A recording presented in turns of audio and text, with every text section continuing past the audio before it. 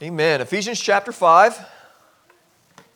And we're going to be talking for the next 2 weeks about marriage, and it's just a privilege to do so. I was driving yesterday to right past Louisville, Kentucky, to Tough Mudder with a couple buddies, and we got to talking about what I'd be preaching on today. And my friend Andrew, talked about his friend Dustin, who's a mutual friend of ours, and he referenced what Dustin had said about marriage, and he said often what happens when we talk about marriage in the Bible is that the wife tends to hear only what God says to the husband and wants the husband to listen up well to what God has to say to them. And then often the husband only hears what God has to say to the wife and wants the wife for her ears and heart to perk up when God speaks to the wife. And I think that is even a ploy of the enemy to guard us or to keep us away from what God actually says to us. And God is going to speak to wives today. He's going to open up His mouth and He's going to speak to wives and He's going to say some things. And I want you to hear, ladies, the dignity of that. And we're going to, as I said already, we're going to be in Ephesians chapter 5, verses 22 to 24. And I want you to know this because as we're talking about marriage, by and large, our culture is going to think what we have to say over the next couple weeks, what the Bible has to say. Our culture is going to laugh at this. They're going to say pretty much that this is nonsense. And we can expect that. We are, as the people of God, living as a peculiar people in Babylon. We're not living in Israel. We're living in Babylon, in a world who needs to know the gospel of Jesus. We are, as the Scriptures declare, no matter what society we're in throughout the world, that society is not our home. We have a heavenly home. This is our people. And as much as we love our country is not the kingdom we're a part of. We're a part of something bigger than that and broader than that. We love America, we love our country, but we are God's people. We are part of the kingdom of God. It's this global kingdom. So we live in a peculiar way. We live in a different way. Our standard of living is not the same standard of living as the people throughout the world. So the people throughout the world is going to hear some of the things we have to say today and next week, and they're going to laugh. It's just going to be laughable to them. But I think, as the people of God, we can listen to what God has to say to us, and we can be thankful. Wives, you can be thankful for what God has to say to you. And here's the big idea today. You're going to get a gift beyond, ladies, wives in particular, you're going to get a gift from God to you that's beyond simply being human. Ladies, I want you to hear this. You're created and fully equal in the eyes of God as a female. You are fully equal to a man. God has created men and women equal. In Genesis 1:27, we'll look at that here in just a little bit. God has created male and female both as image bearers before God. And the Scriptures go way beyond this, so much more than that. You have been created as an equal human image bearer of God, and you've been created as a female. And that is a wonderful privilege. There is dignity in that you were not just created human. And men, as we see next week, we were not just created as human. There's not just this general mass of humanness. There is specific genders in which God has created. Culture has bought the lie that gender, if they believe in gender at all, that gender equality means gender sameness. And the problem we are today has its roots in a very good and noble idea within the feminist movement of the idea of equality. The feminist movement brought to fruition this woeful, out-of-balance reality that we've seen in culture to culture where male and female were not viewed as equal. Even in Christian circles, there was the man who was viewed as the image bearer of God, and then there was the woman who was viewed in so many ways as being less than. And what God used, even in the secular feminist movement, was this idea that, wait a second, we have been biblically wrong, not just culturally wrong, we've been biblically wrong. Men and women are created equal. But the problem and the error of the feminist movement and the error of our day is gender has been completely washed away. So all of a sudden now equality means the same. So equality and sameness have become a synonym. And then we find all sorts of problems because if gender equality means gender sameness, then why does it matter anything? Why does the transgender, why is homosexual marriage, why is any of that wrong if we're just the same, if we're just a mass of humanity?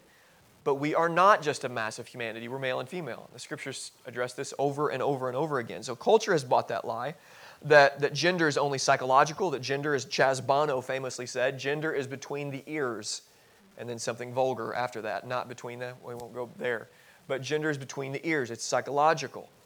And the Scripture is going to say is no, this gender is actually woven into the image of God. It's something bigger than simply psychology or even sociology. Gender is intricately woven into the creation of the universe. The results of gender equality, meaning gender sameness, the meshing of those two ideas, the results is that men and women have been in our world, and sadly sometimes in the church, when the lie that equal means same, men and women are subjugated by that lie into a blurred mass of humanness, meaning women, if you buy the lie that equal means the same, it means absolutely nothing to be a woman. And you are subjugated to lies, the lies of the world that says there is nothing to femininity, there is nothing to being a woman at all, you're just human. And you are subjugated by those lies to that. And so are you men. We are subjugated, the culture of the day, the wave of popular opinion just simply says there's nothing to being a man. And the Scriptures are just going to go way against us like crazy. There is something biblically. We haven't just made this up. It's not sociological. It's not like psychological. It is scriptural. It's biblical. God created male and female for a reason, for a purpose.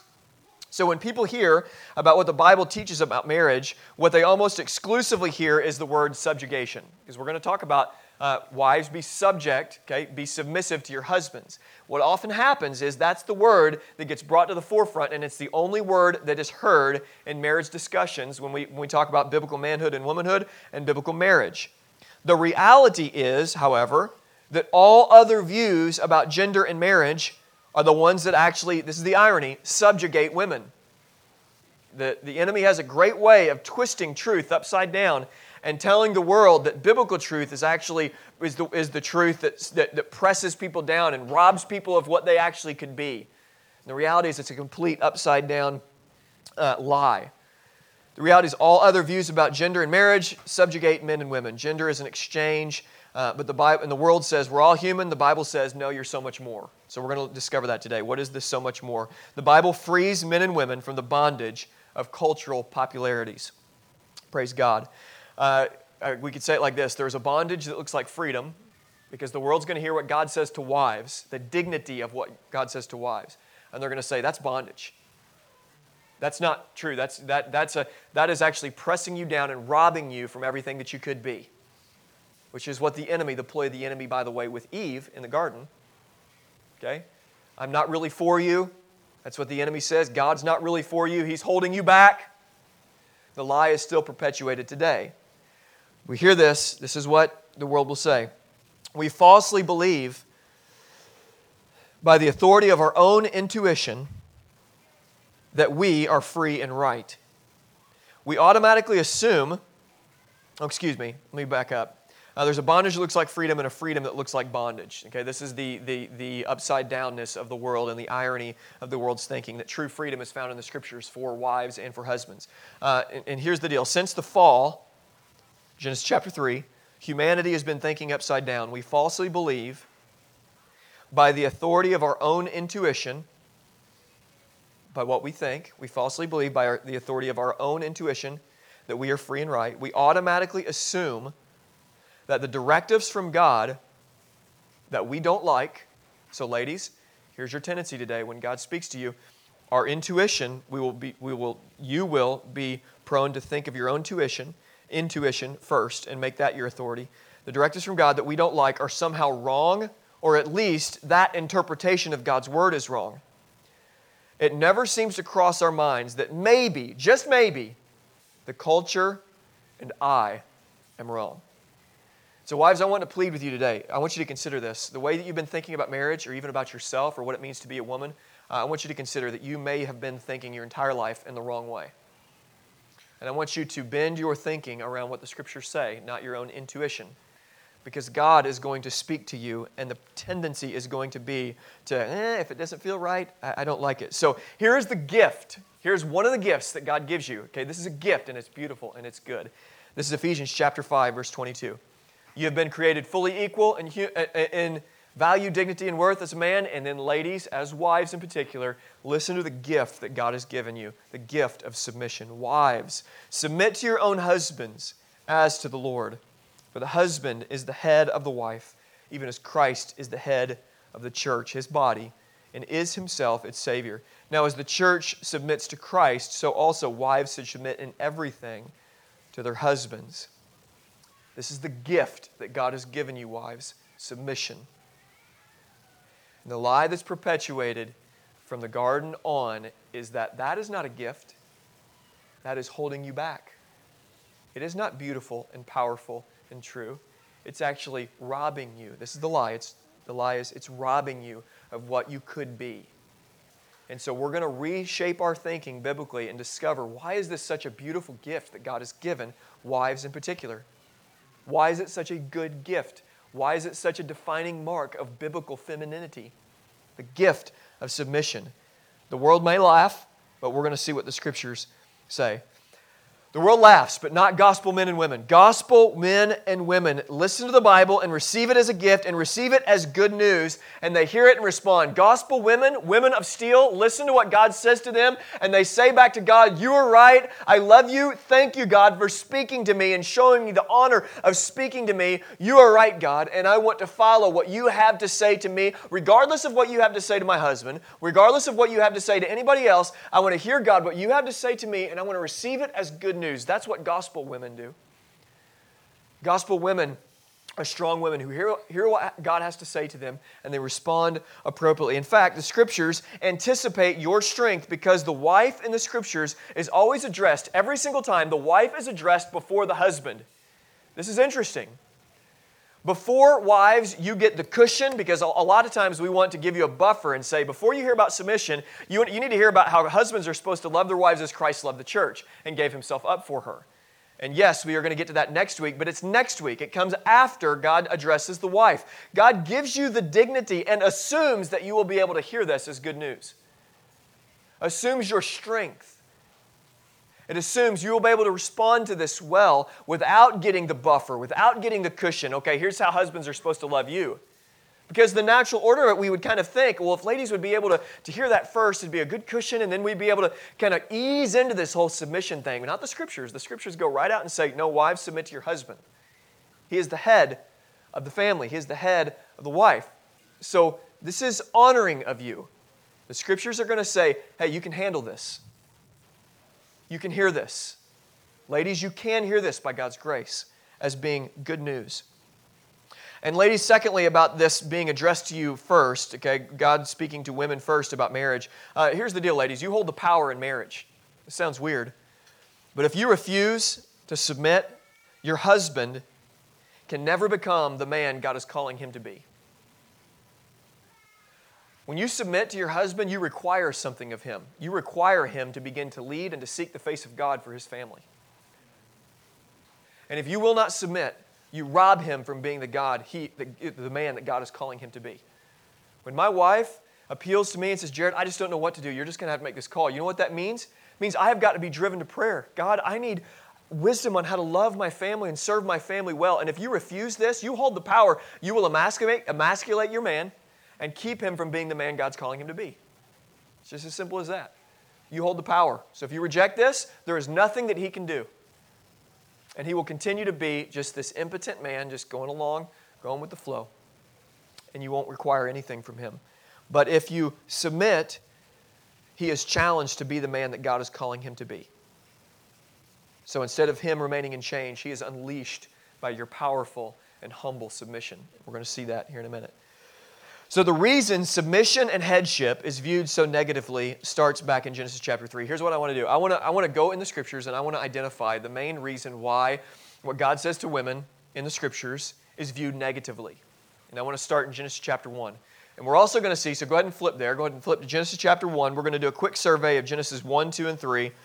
In fact, I tell you what, it's going to be hard for you to flip through Genesis 1, 2, and 3 as quick as I'm going to move through it. So just keep your finger in Ephesians chapter 5, and if you want to flip over there, you can and try to follow along, but it will be kind of difficult. So we'll be back in Ephesians 5 here in just a little bit, but we're going to start in Genesis chapter 1 because I want you to see biblically that you are created, ladies, in the image of God, fully equal, and yet I want you to see the uniqueness between God creating male and female. So Genesis 1:27, and we're doing this to see and discover why the good news of the gospel of a gospel marriage, a Christian marriage, why it's viewed so negatively in our world, and possibly, ladies, when you hear the word submit, why is it viewed so negatively at first?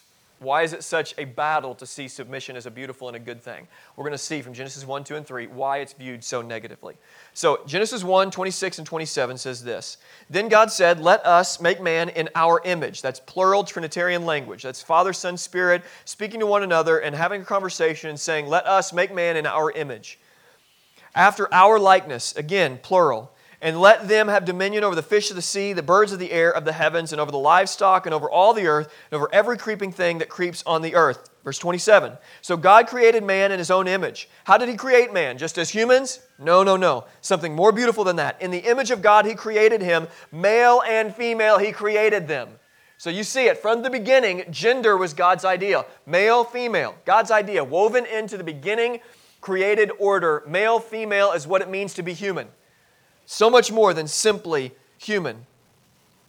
We're created equal and then it goes on in Genesis chapter 2, we see this relationship between Adam and Eve, and we see in Genesis chapter 2, verses 5 through 17, we see that God created the man, and God put man in the garden, Adam, in the garden to work the field, work the fruit of the field, and to tend and to cultivate this garden, and then God tells Adam, the man, and does not yet, in fact, in Scriptures, we never hear that God said anything to Eve. It was Adam's responsibility to tell Eve what God did. So when you read Genesis 1, 2, and 3, you'll see that God never directly speaks to Eve, telling her about what to do and not do. He speaks to Adam.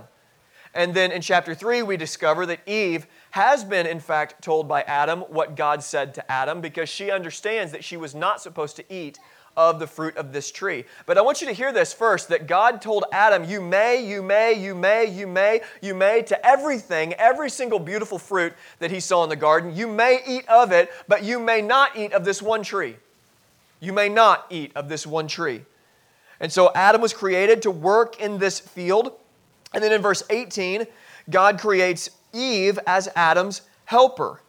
Eve as Adam's helper. God looked out over all creation and said, you know what? It's not good for Adam to be with an elephant. It's not good for Adam to be with a cheetah, which is my favorite animal, a cheetah. But a cheetah would make a terrible wife. Okay? So God created Eve, woman, female. And then when Eve is seen in all of her beauty and all of her glory by Adam, Adam goes to her, starts singing, and the first thing he does is he wants to assign a name to her. And he assigns the name to her, Eve. This is at last, bone of my bone, flesh of my flesh. It was just overwhelming in his heart and his soul as he saw the beauty of the woman created in the image of God. He couldn't contain it, and he just sang. And some of you ladies would I wish my husband would just sing over me. And Jordan's thinking, no, Jared, when you sing, she told me the other day, Jared, you are more annoying than ISIS.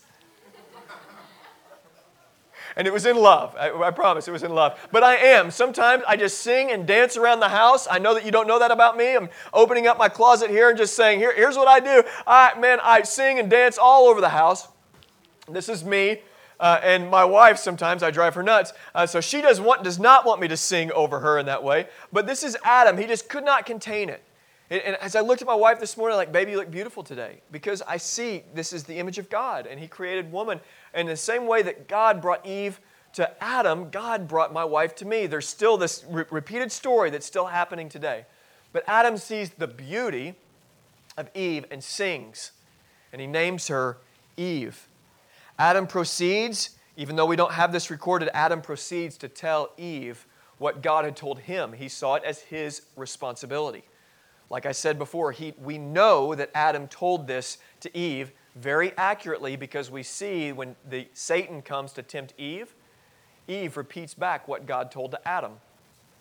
So there was a line of communication. Adam had talked to Eve about what God commanded him. When Eve was created and he sang over her, he then told her, this is the law, this is the rules. We have a God who created us, and this is what He has told us we may do, but we may not do this one thing.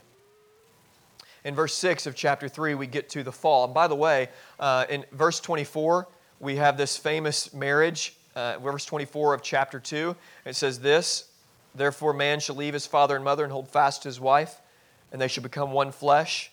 And the man and his wife were naked and not ashamed. It's a beautiful verse. We see this repeated by Jesus. This is marriage. Two shall become one flesh. Have you heard this before? We've heard this wedding after wedding after wedding. This is from Genesis chapter 2, the first wedding. This is how Jesus defines marriage. In our world today, it's popular in some so-called Christian circles. Well, Jesus never addressed homosexuality, some will say. Okay? Jesus did clearly address marriage, and he spoke about gender. And he referenced creation over and over again. In Matthew 19, 4 through 6, and in Mark chapter 10, verse 7 through 9, Jesus repeats Genesis chapter 2, verses 24 and 25, and we see that Jesus' definition of marriage is the exact same definition of marriage from Genesis chapter 1. Jesus loves the Bible, and he holds to the Scriptures, and he appeals back to Genesis chapter 1. This is the first marriage, male and female. Genesis 3, everything goes haywire, and this is where we're going to get here in a second why it's so hard for us to hear what God says to the man and to the woman in marriage. Genesis chapter 3, the fall. Genesis 6, chapter 3, verse 6, Eve, with Adam right by her side, Eve believed the lie of the enemy and ate of the fruit. Adam came and said, what God has said to you is wrong. The enemy, Satan, said, what God has said to you and what God has said to your husband is a lie. He is holding back on you, and you know better. You can be like God. And they believed the lie, that what God said to them was wrong. This is still the problem of humanity. We hear what God says to us and we believe God is wrong. It's the folly of Adam and Eve on repeat. What God says is wrong, what I say is right. This is Carbondale. This is our homes. This is our schools. God's wrong. What God says is wrong. What I say is right. My intuition tells me that God's wrong and I'm right. It's perpetuated. The enemy is still using the same tactics today. God's holding back on you. He is not right. He doesn't know your situation. He doesn't know what you know. He doesn't know 2016. He doesn't know what marriage is supposed to be like. You know better. You can do better than God. It's not true. And the lie that Eve bought is continuing to be bought today.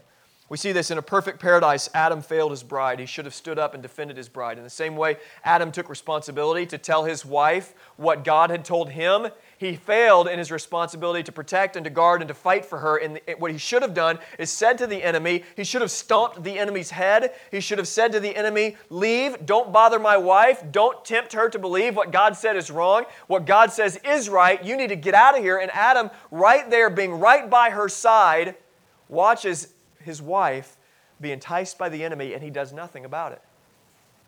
Man, we'll see next week, men, this is still our difficulty today. Instead of being active, instead of pursuing, we're passive, and we sit back. Instead of loving proactively, we want to love reactively. Well, if she does this, and if she's nice to me, and if she'll stop doing this, then I'll love her. This is a sin of us, men. We'll see that next week. He stands and watches her, and she eats of the fruit. Satan convinced Eve, he did it, that Eve knew better than God. You can do better. You can do better. Satan says the same lies today. So what happens is, after this, God comes to Adam and he says, Adam, where were you? He addresses Adam. He had talked to Adam before. He doesn't address Eve here. He says, Adam, where are you? And Adam says, I'm naked. He had covered himself, and who told you were naked? And then Adam says to God, well, the serpent, the enemy, and he says, this woman you gave me, and the blame game begins to happen. Adam begins to blame his wife. Men, we still do this today. I would be a better man if it wasn't for you, baby. If you would just pull out the best of me, and instead you just pull out the worst of me. And if we don't say it verbally, we think it internally. Eve then says, no, it wasn't my fault. It was the enemy. It was the serpent that lied to me. And the blame game began to happen. And today, we all have master's degrees, and many of us have actually doctorates and PhDs, like 6 of them, in the blame game. We can blame anybody and everybody for everything. We can justify anything. We are masterful, and the human condition, it's very, very evident, is they're very masterful at passing blame. It's not my fault. This isn't my sin that I'm responsible for. It's because of how I was raised, or it was because of this chemical imbalance, or it was because of this tendency or that. It wasn't really my fault. I'm not really responsible. We still blame. We blame shift like crazy still to this day. So God then begins to give gender-specific, and this is key, this is important, Because from before the fall and even after the fall, we see this continuity that God speaks to genders. He says some things to humanity. But then he says some things very specifically to the male and the female. And this is very important because if God says something to beyond humans, then we can see that God takes gender. What God says, so for instance, God says some things to men that He doesn't say to women. And God says some things to women that He does not say to men. And for us to do what God says for the woman to do, or for the woman to hear what God says to the man to do and say, no, that's what God's saying to me, is to miss the whole point. God says specific things to the man and to the woman. We see this in the discipline and in the punishment that God gives. To the serpent, in chapter 3, verses 14 through 15, God says to the serpent, there is an offspring, Jesus, that is coming and he will bruise your head. You will think, he will crush your head. So you think in verse 15 that you're going to defeat him, and yet he will defeat you. There's an offspring coming from this woman, and that Jesus, King Jesus, will one day crush you. And that's what Jesus did. In Mel Gibson's famous movie, the first scene, I believe, wasn't it the first scene where that snake was slithering and then you see the head of the serpent smashed? Okay, this is what theologians call the proto-evangelion, the first gospel. Okay, this is what the first gospel proclaimed, that the enemy's going to die. He's going to be defeated. Jesus, in fact, does. So God gives a punishment down to a serpent. Then God begins to speak to the woman in verses 16. He says to the woman that your pain, I will surely multiply pain in your childbearing. Can any women in here testify to that? Mamas in here? Right? Ladies? It's hard. Jordan was in for 35 hours in labor for ransom. 35 hours. That's hard. If you watch that as a husband, you're like, I wish I could do something. I can do nothing. Like my contribution was trying to stay awake. Hers was pushing him out of her body. Just unbelievable. Like I couldn't even stay awake. I was struggling. I was falling asleep, Multiply your pains in childbearing, and your desire shall be for your husband, and he shall rule over you. Here's why everything has gone wrong. This right here, the word desire, in the very next chapter, God says to Cain, He says, sin's desire will be over you, and its desire will be for you, but you must master it. This word for desire in the Hebrew is not a good word. You're going to desire husband not in even a sexual way or anything like that, in a way that wants to control and manipulate, in a way that wants to do what God has called him to do. This is what you're going to want to do. Your desire will be for him. You will want to do what God tells him to do. And this still is a longing inside of ladies, as a product of the fall, is a desire to, according to Scripture, to control or manipulate, to be the one that's really in charge. And unfortunately, in generations past, some godly men have said some really dumb things. And they've said things like this: here's the key to marriage, just your wife's always right. Okay, that's dumb. She's not. And ladies, you should want a stronger man than that, who just lets you believe you're right all the time, because you're not. And that's the dumbest advice any man can hear from somebody else. So don't ever give that advice. It's really dumb. She's just always right. No, she's not. Ladies, you are not. And we're going to bust on the men here in a couple weeks, but you're strong enough to hear this. Your desire will be for your husband, so there'll be the desire there to have what he has in the areas of responsibility that he has. What God says to him, you will want to control and to manipulate and be behind the scenes, and yet he will rule over you. This is a really terrible, that word rule is not rule in a wise or loving way, but the bent of men is to rule in a domineering way. And what we've seen down through history is that women have been oppressed by really terrible men. Men, society after society, have been patriarchal in the sense that ladies have been demeaned, they have not been loved well, they have not been served well, they have not been viewed as equal at all. And in the consequence of that, as we've seen down through the ages, women have been mistreated. I was reading in a commentary this week, and John Stott's commentary, and each morning it said in there that the Jewish man would pray this prayer: God, thank you that I am not a Gentile, a dog, or a woman. It's horrible. And unfortunately, ladies have been mistreated down through the ages, and this verse is why. Do you see the conflict? Men will want to domineer over women, and women will want to control men. How on earth can there be peace and harmony when that is a consequence of the fall? This is the problem. This is the why of marital conflict. The man, God tells Adam then in verse 17 through 19, the man, Adam, your consequence, the consequence is that the work of the ground, the ground is cursed because of you. When we look at the ground of the world being cursed, the groanings of this earth, we see here that Adam, that's because of your sin, because of your unwillingness to protect and to fight and to love for Eve. The ground is cursed because of you. The fruit of your labors, it will be hard. And if you think maybe your work isn't hard, you got a cush job, and in some ways I have a job that people would say it's not a lot of manual labor, but I'll tell you what, there's some really hard jobs out there, man. Turn on Dirty Jobs and discover that work is hard. And even if you're in an office or anywhere, if your work isn't hard, something's going wrong.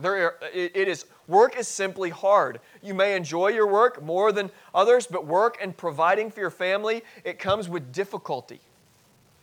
It's simply hard. It's not a breeze. And so the curse of the ground comes to the man, and God tells the man, providing for your family is going to be hard. Thorns and thistles, verse 18, it shall bring forth the earth for you, and you shall eat of the plants of the field. By the sweat, verse 15, of your face you shall eat bread till you return to the ground, for out of it you were taken, and from dust, for you are dust, and to dust you shall return. So we have gender-specific punishments. Now, from that point forward, from the fall forward, humanity has been bent to distrust God's word, as I've said previously, and trust self. Here is the anthem of humanity. I know better. I know better. I know what's right. I have got superior intuition from anybody else.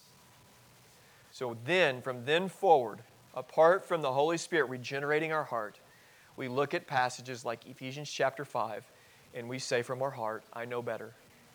And ladies, when you hear this, your tendency, instead of hearing this as a gift, is going to be, I know better. But through the gospel of Jesus, we can see two things primarily. Turn back to Ephesians chapter 5, or you should have your finger there. But because of the gospel, ladies, here's where we start to see the beauty. Apart from the gospel, we can't see the beauty of this. We only see it as bad news. But with the gospel of Jesus, with Jesus' life, death, and resurrection, we can see two primary ways in which submission is viewed as beautiful. Two things. Number one, Jesus is going to show you an example. Jesus, as our example, shows you the beauty of submission. We're going to look at Jesus' life, and you're going to see the beauty of submission. Jesus submitted to His Heavenly Father. He was fully equal to His Heavenly Father. And yet in joy, He submitted to His Heavenly Father. So to reject submission is to look at the work of Jesus in His life with a frown, or to look at the work of Jesus and Him submitting to His Father with disgust or disdain. We see the beauty and the dignity of submission when we see the submission of Jesus to His Heavenly Father. The second thing we're going to see is Jesus as Savior shows us the power of submission. Submission is not passive, it's powerful. And you're going to see this. It produces change. It challenges your husbands to be the man God has called him to be. It changes people around them. This is an offensive weapon, not a defensive strategy. Submission is a gift, and it's beautiful, and it's powerful. So we're going to see those two things. First, submission as beautiful. There's several different passages I want to look at, and I've got my passages on here, so I'm going to walk around with this one. And you just listen to this, okay? I want you to hear the beauty of submission. This is what we're hearing. The gift. Hey, you're women and your wives, and guess what? You get to submit. And getting that frown turned upside down, turning that frown, let's turn that upside down, let's smile. Let's look at the beauty and the dignity of it. Here we go. In 1 Corinthians chapter 11, verse 3, here's the beauty of it. God the Father is head of God the Son. Actually, let's turn there. I forgot. I didn't write that one out. So 2 Corinthians, I want you to go, 1 Corinthians chapter 11, I want you to see this, that God the Father is the head of Jesus the Son. So when we talk about headship, what kind of a head are we to be? Okay, in verse 23 of Ephesians chapter 5, it says this. It says that For the husband is the head of the wife, even as Christ is the head of his body, the church, and is himself its Savior. Jesus is the kind of head that saves those in his care. Headship, we've learned about, we've heard about headship already. Jesus being the head of the body of Christ in Ephesians chapter 4. We see that as we grow up into the head, the whole body is nourished.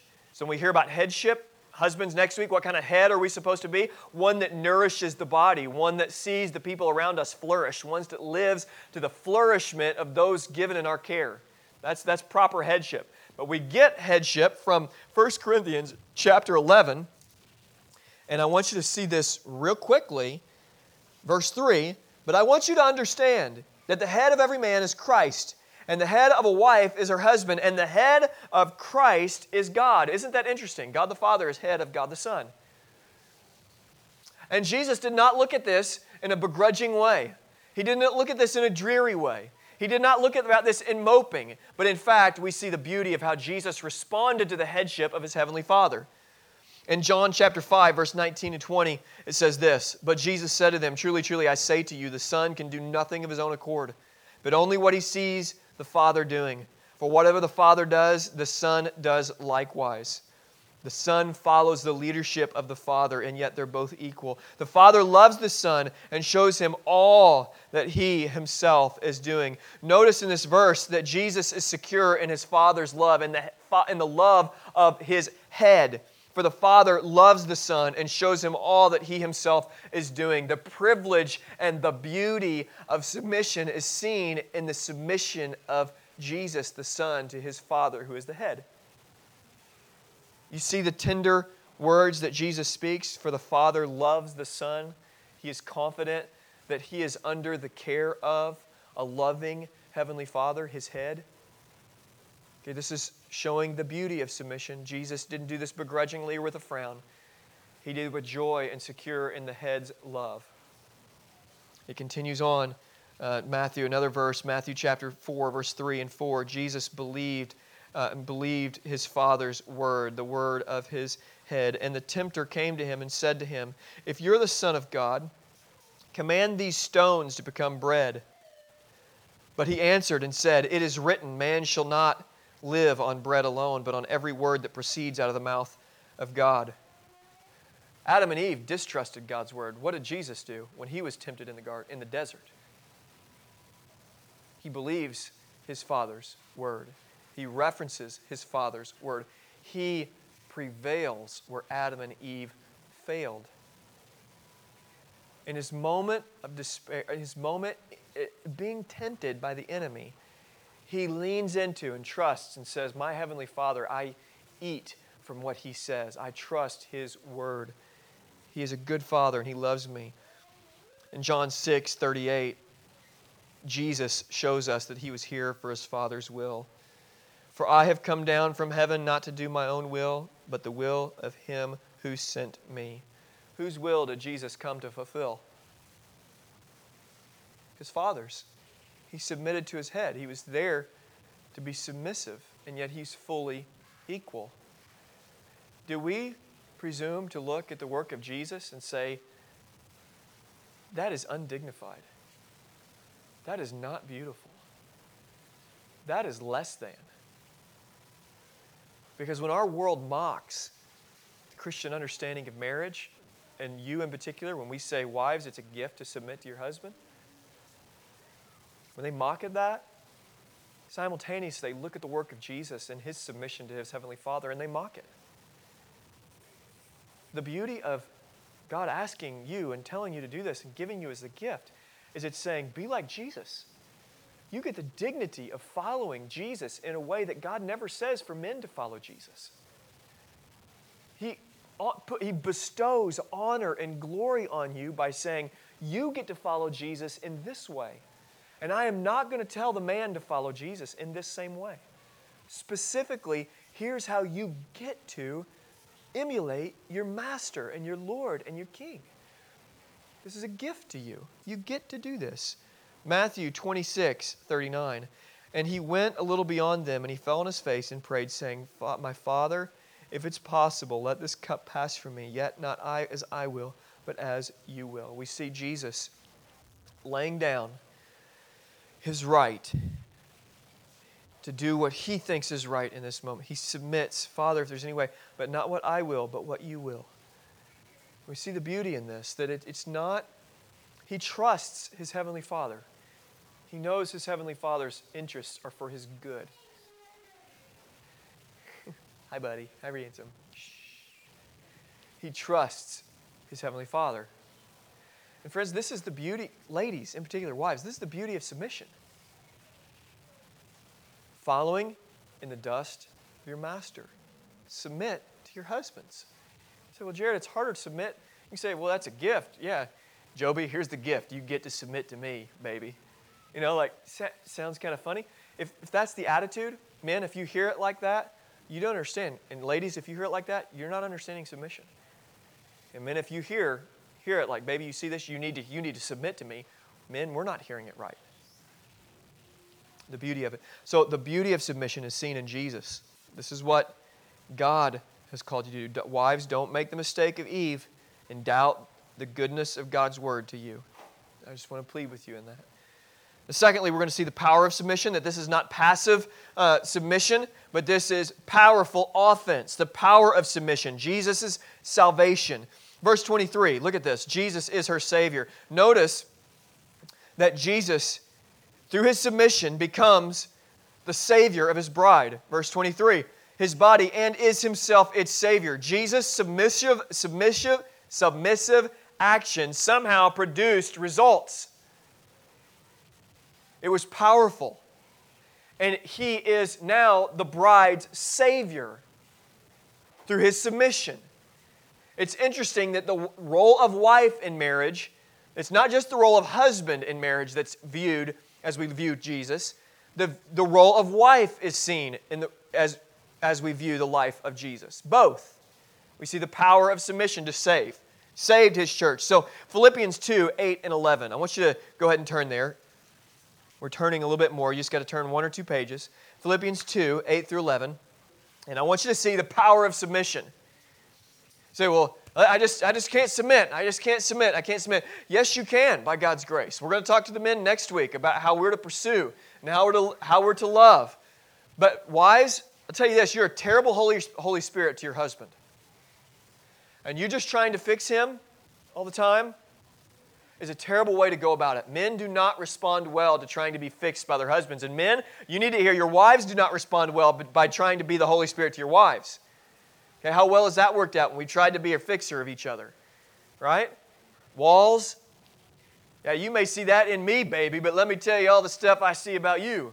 Okay, that kind of stuff, which is not how conversations go at our house, I promise.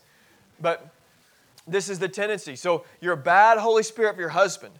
You want to see change? You want to see the power of submission? Look at this. Ephesians 2, 8 through 11. And being found in human form, he humbled himself by becoming obedient to the point of death, even death on a cross. Therefore, God has highly exalted him. Exaltation through submission. Isn't that amazing? Highly exalted him and bestowed on him the name that is above every name, so that at the name of Jesus every knee shall bow in heaven and earth and under the earth, and every tongue confess that Jesus Christ is Lord, to the glory of God the Father. Jesus, through his submission, has gained exaltation, and at some point everybody around the globe who's ever lived and breathed, even those who are doomed to everlasting torment, will have to admit, yes, Jesus Christ is who he said he was. This is the power because Jesus submitted to his Father's will. Jesus has changed you. He has saved you, and he's continuing to change you. Is Jesus still changing your life? He's still changing mine. If he didn't submit to his Heavenly Father, there's no salvation, friends. None. And the ramifications, the ripple effect of his submissive work is still in an offensive manner changing me. That work is rippling through the ages. It got through the 1st and 2nd century. It got through all the way through the first millennia, all the way to the Reformation, all through the 1600s and the 1700s. And this powerful submission made it all the way through the 1800s and the 1900s. And it ran all the way into 1989 when, by God's grace, I was saved in either the summer or fall of 1989. And then you have your story of the power of submission of Jesus when that ripple effect busted into your life and changed you and is still changing you. So hopefully, ladies, you can see that this is not just a wet paper towel submission that's just, yeah, baby, whatever you want. That is not the submission that God is calling you to. God is calling you to strong, strong submission to your husband for the sake of your husband being all that God has called him to be. And you can hear this by God's grace. You can hear it. Gospel women are women of steel who hear the Word of God and it tastes sweet and good to them. They don't look at it and make the mistake of Eve and think, I know better. I don't like it. God, you're holding me back. So we see the power of submission as well. Jesus' submission has saved and changed us. Wives, here's what I want you to hear in this law gospel passage. Jesus' perfect submission has changed you. You get to be like Jesus. Ephesians chapter 5, here is what God commands women. We're going to read it again. Wives, submit to your husbands as to the Lord. The husband is the head of the wife, even as Christ is the head of the church, his body, and is himself its Savior. Now, as the church submits to Christ, so wives should submit in everything to their husbands. Here's what I want you to hear. I want you to hear the law part of this. The law is good and right. Okay, this is beautiful news to you, and you need to press into it and listen to it. But also the law shows you how inadequate you are in yourself. Because ladies, you can hear, okay, I need to submit to my husband. And next week, we're going to look about what that means. As you hear the role, we're going to say, you're going to see, okay, submit to my husband in what? Next week, we're going to see that. First, you got to understand your role in submission and see it as a good and right thing. Then you see next week when God says to husbands, you're going to see, submit to what? Okay, what am I submitting to? What is my husband's active role in my life that helps me see the implications of what submission actually is for me, every single, during the week. What in my life, what does it mean to submit to him? Next week, you'll see that. But here's what I want you to know. You'll never submit perfectly. Ever. There's only one person who's ever submitted perfectly, and that's Jesus. And here's where the freedom comes in, because if we're not careful, and this happens a lot for men, if we're not careful, we just read the passage and say, wives, submit better, submit better, submit better. And you're like, gosh, yeah, but it's hard. It's way easier submitting to Jesus, it seems like. But man, then when submitting my husband, goodness gracious. And yet you hear the word of God saying, submit, yes, to this imperfect man. And ladies who are unmarried in here, by the way, if you're considering who you want to date or whatever, if you could never see yourself submitting to that man, don't marry him. Just don't marry him. And so I want you to see this. Jesus submitted perfectly, and here's the good news gospel for you. When you submit imperfectly this week, remember, thank you, Jesus, for submitting perfectly for me. Thank you that this week I'm counted as a righteous wife, as a holy wife, because of what you did for me.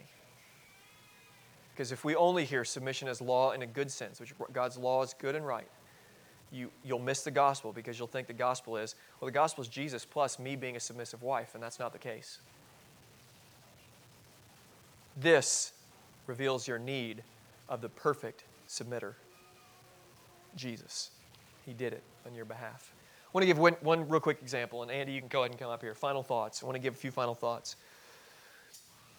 If you reject submission, you will never require anything from your husband. It's a statement that I said. And here's what I want to say by way of an example. I love Jordan. I love her. And in fact, by as much as I talked about her already, I'm sure that's probably embarrassed her talking about it so much. But a few years ago, I was at a church, and I was put in a position by the church leadership, by one person in particular. And basically, and by God's grace, still have great relationships with these leaders. But I was put in a spot at one point where I had to either stay at this church for the sake of money or leave because my conscience wouldn't allow me to do what was being asked of me. And this is not the last church, in case you're wondering, what church is this? Whatever, okay? So I'm not trying to play that game, but what I'm trying to do is show you an example of how Jordan submitted to me and how it was just powerful offense. I mean, it was helpful for me. It challenged me. We were laying in the bed, and she was sobbing, crying. And she's like, I just don't understand. I don't understand. Like, this is hard for us. It's a hard season. She said, but I trust you, and I love you. I trust you, I love you, and the last thing she said was, I'm proud of you. Now that submission to me, saying, I trust you in this, as the leader of our home, with this decision that I don't understand, it requires of me to be the kind of man that she can continue to do that for. Like, I've got to seek the face of God for our family. As the leader of our family, as the humble servant of our family, I have got to exist in such a way where she flourishes so much as a woman of God that by God's grace, in those decisions that she looks at me and she said, Jared, I don't understand, I trust you. And if I make the wrong move, I don't think that she's going to say, yeah, I told you so, if you just would have listened to me. She's not that kind of woman. And ladies, I just want to tell you, that kind of submission will challenge your husband to be who God has called him to be. If you're just always trying to do it and make all the decisions, be the one that's always controlling the family and the situation, he will let you do it. And he will put his hands in his pocket, and all of a sudden, you're the decision maker on everything. And the decisions he thinks he's making, you know who's really making them. So ladies, there's good news for you. That by God's grace, you're freed to receive what God says to you as a wife as a gift. You're free to submit. Submit in what? In everything. Verse 24, it says, submit to their husbands in everything. That's a scary word. Everything? What does everything mean? Next week, we're going to see it. I want you to read ahead in your passage for next week. See, this is what you're supposed to submit to. Okay, and this is what men we're going to be challenged with next week. Let's pray. Father, I thank you that you do speak to men and women. Not just to men, not just to humans, but to men and women. And I just ask that you would help us. I pray for the wives in this room. Thank you that there's godly women in this room that can hear what you say to them. And I ask that they would see the gift. See, this is a gift of femininity, the gift of being a wife, the gift of being able to submit to their husband. And they would see you, Jesus, submitting to your Father and say, it's my joy, it's my privilege to follow in my Savior's footsteps. Build our marriages here, God. I know that there's some marriage is hard, and I just pray we would all be able to be in the same boat and admit that, and we're walking to you together. Just help us. Thank you for these women that are here. Just change us. Holy Spirit, work in our hearts. Trust that you will. In Jesus' name, amen.